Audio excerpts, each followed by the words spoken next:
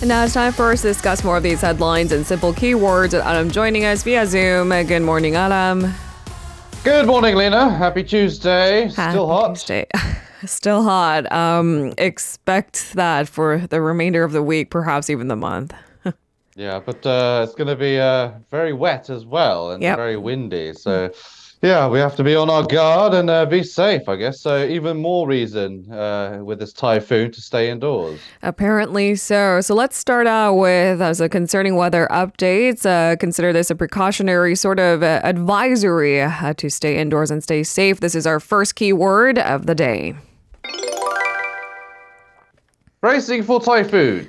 So Typhoon Khanun is forecast to land on Korea's southeastern coast on Thursday, and officials are on high alert and working to minimize damage. What's the latest and what's been prepared? Right. The Central Disaster and Safety Countermeasures Headquarters, it has raised its disaster readiness alert level up a notch to level 2 as of 6 p.m. The government explained that they decided to actually skip level 1 and directly activate level 2 because it's certain that this typhoon will directly impact pretty much the entire country. Now, Interior Minister Lee Sang-min said the government will focus on preventing casualties by restricting access to areas prone to disasters, such as mountains and riversides. He added that authorities plan to preemptively evacuate residents in high-risk areas to prevent casualties as well. And he will convene a meeting this morning to review the measures taken by relevant agencies and make sure that they all are up to par. Now, the typhoon may be packing strong winds that have a maximum wind speed between 33 meters per second and 44 meters per second. That's a level that is actually strong enough to derail a running train. So that just goes to show the kind of the scope of the winds that we could be facing. Now, the southeast coast is expected to see strong winds of around 40 meters per second as well. So that could result in some risks for landslides and some tide tsunamis as well, but we haven't had a tsunami warning yet. But of course, the forecast is subject to change because the trajectory of this typhoon has been quite volatile, so it's a bit hard to predict, but it's always best to prepare for the worst. Regions across South Korea will also experience strong winds and rains under the typhoon through Thursday. Between Wednesday and Thursday, Gangwon province may also see rains of up to 400 millimeters of rain, and of course heavy rain across all other regions, but not quite as much as the eastern areas. Okay, staying on the topic, the embattled jamboree is also subject to be affected by the typhoon. This is our second keyword of the day.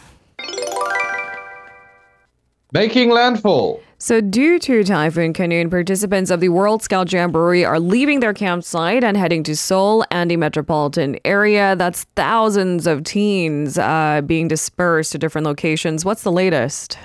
Yeah, tens of thousands actually of these young scouts are being evacuated. This jamboree is certainly has had a bit of a bad time when it was in Taemangum. Yeah, hot temperatures were the first problem. This heat wave, a lot of injuries and illnesses related to that. That actually forced thousands of British and American scouts to leave the site before. Now, Korea's government and major companies through all available resources at the travel campsite to salvage the event from the heat wave, but in the end, the approaching typhoon is dealing a kind of a final blow to the venue. And now both the government and organizers had already pledged that their priority is safety, so they are evacuating all the participants and basically moving the venue from Taemangum to basically the capital area. According to the government, scout members from various countries are scheduled to leave their campsites sequentially from 10 a.m.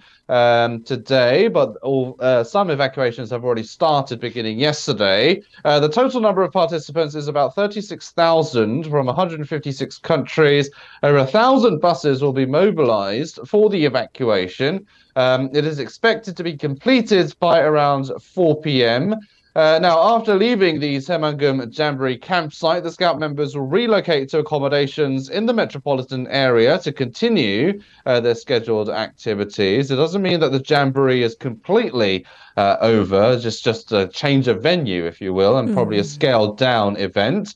President Yoon also ordered the operation of an emergency response team to carry out a contingency plan for the Jamboree as part of those efforts. Now, the emergency team also plans to help provide accommodations and alternative programs in the capital area and elsewhere. There's already been plans for some tourism events and cultural events as well that have been set up to kind of alleviate the participants from the heat wave, and the same applies here for the storm as well. Now, the K-pop concert that was originally scheduled to be held on Friday at the Jeonju World Cup Stadium is now being considered for relocation to Seoul's Sangam World Cup Stadium. So an even bigger venue than before. And of course, that might cause a lot of traffic in that Sangam area as well. So if you are traveling in that area, heads up there. Now, companies are also continuing their support for the Jamboree by conducting factory tours as part of their programs as well. So a lot more alternatives from the events that were lined up at Temangum.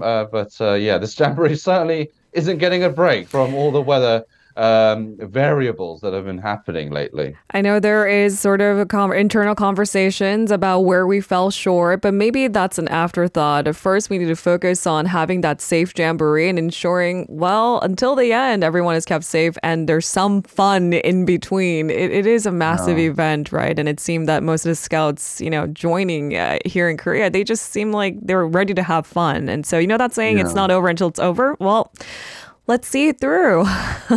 Yeah, there's been a lot of controversy surrounding this Jamboree, other than the weather as well. There's some controversy over the funds being how it was allocated and being used for the committee operation instead of the infrastructure for the actual site as well, especially in light of all these weather conditions as well. But that's another topic altogether. But it is bracing for the typhoon. So so it's going to be relocated and scaled down. Hey, maybe it could have some positive effect. It is the capital city anyway. There is a lot to enjoy.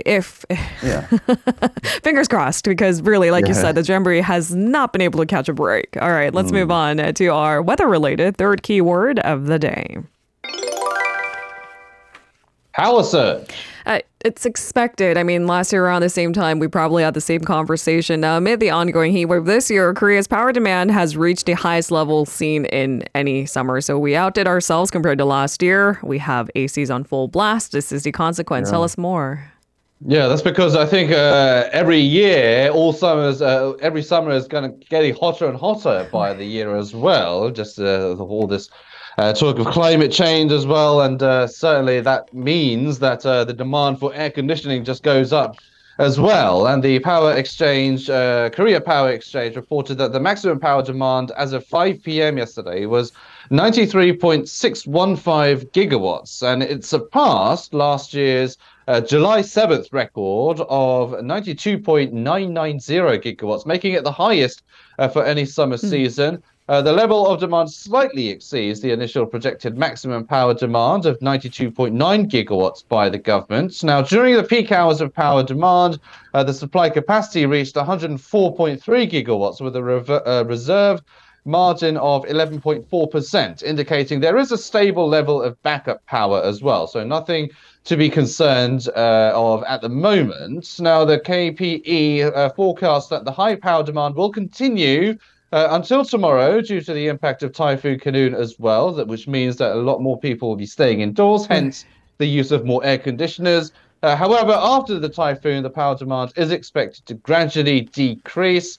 In preparation for possible unexpected surges in power demand due to the storm or potential power generation facility failures, the KPE says it has prepared contingency reserve resources as well. All right, and we turn to the economy section for our fourth keyword of the day. Signs of rebound. So the Career Development Institute predicts that the Korean economy will bounce back slightly. This is kind of a stark contrast to a conversation I had with Professor Yang yesterday. Tell us the details. There are different forecasts.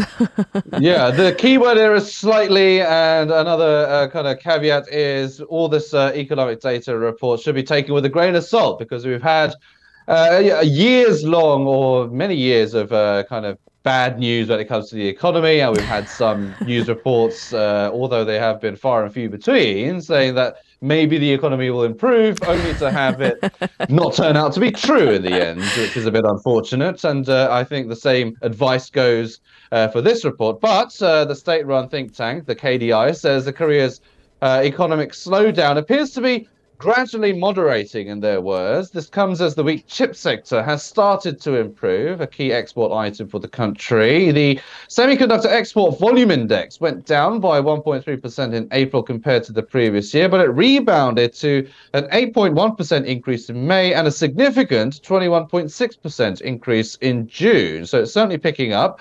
The semiconductor production decline rate also decreased from minus 18.7% in May to minus 15.9% in June, and shipments and inventories also improved too. So basically more chips are being made.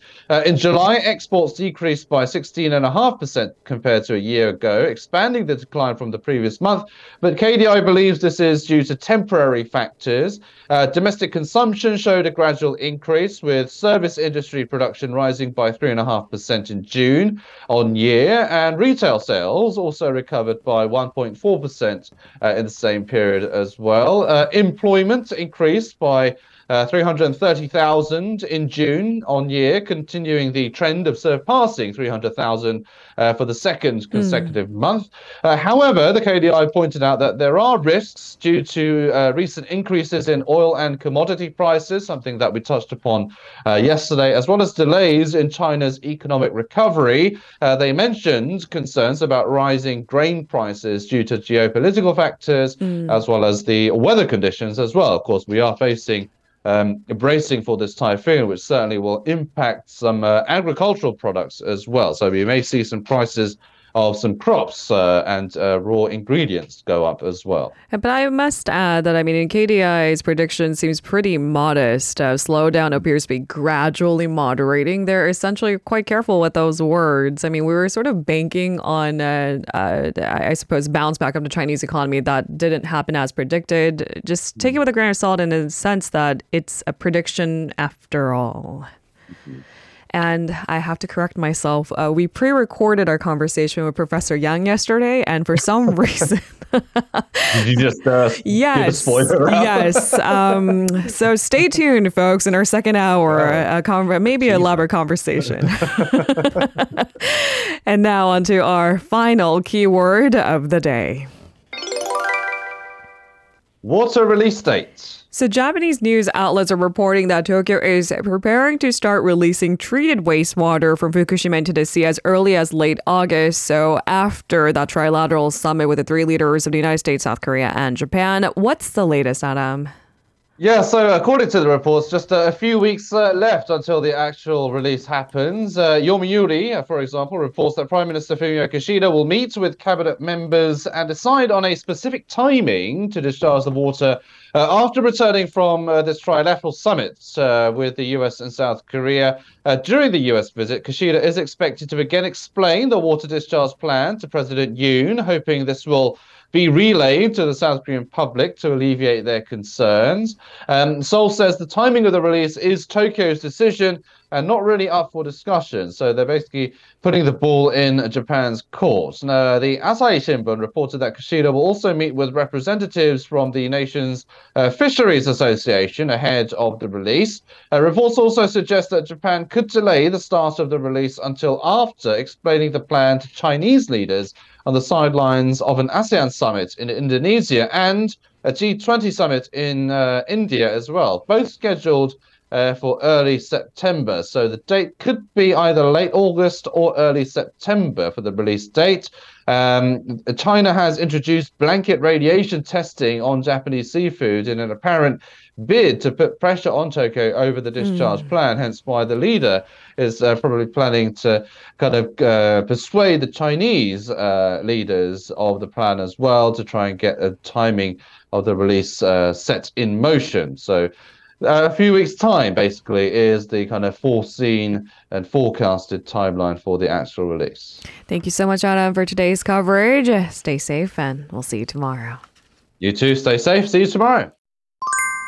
If you're listening to our program using the podcast service, just a reminder that we do go live Monday through Friday, 7 a.m. Korea Standard Time. So tune in and help us make the show more informative by giving us your input.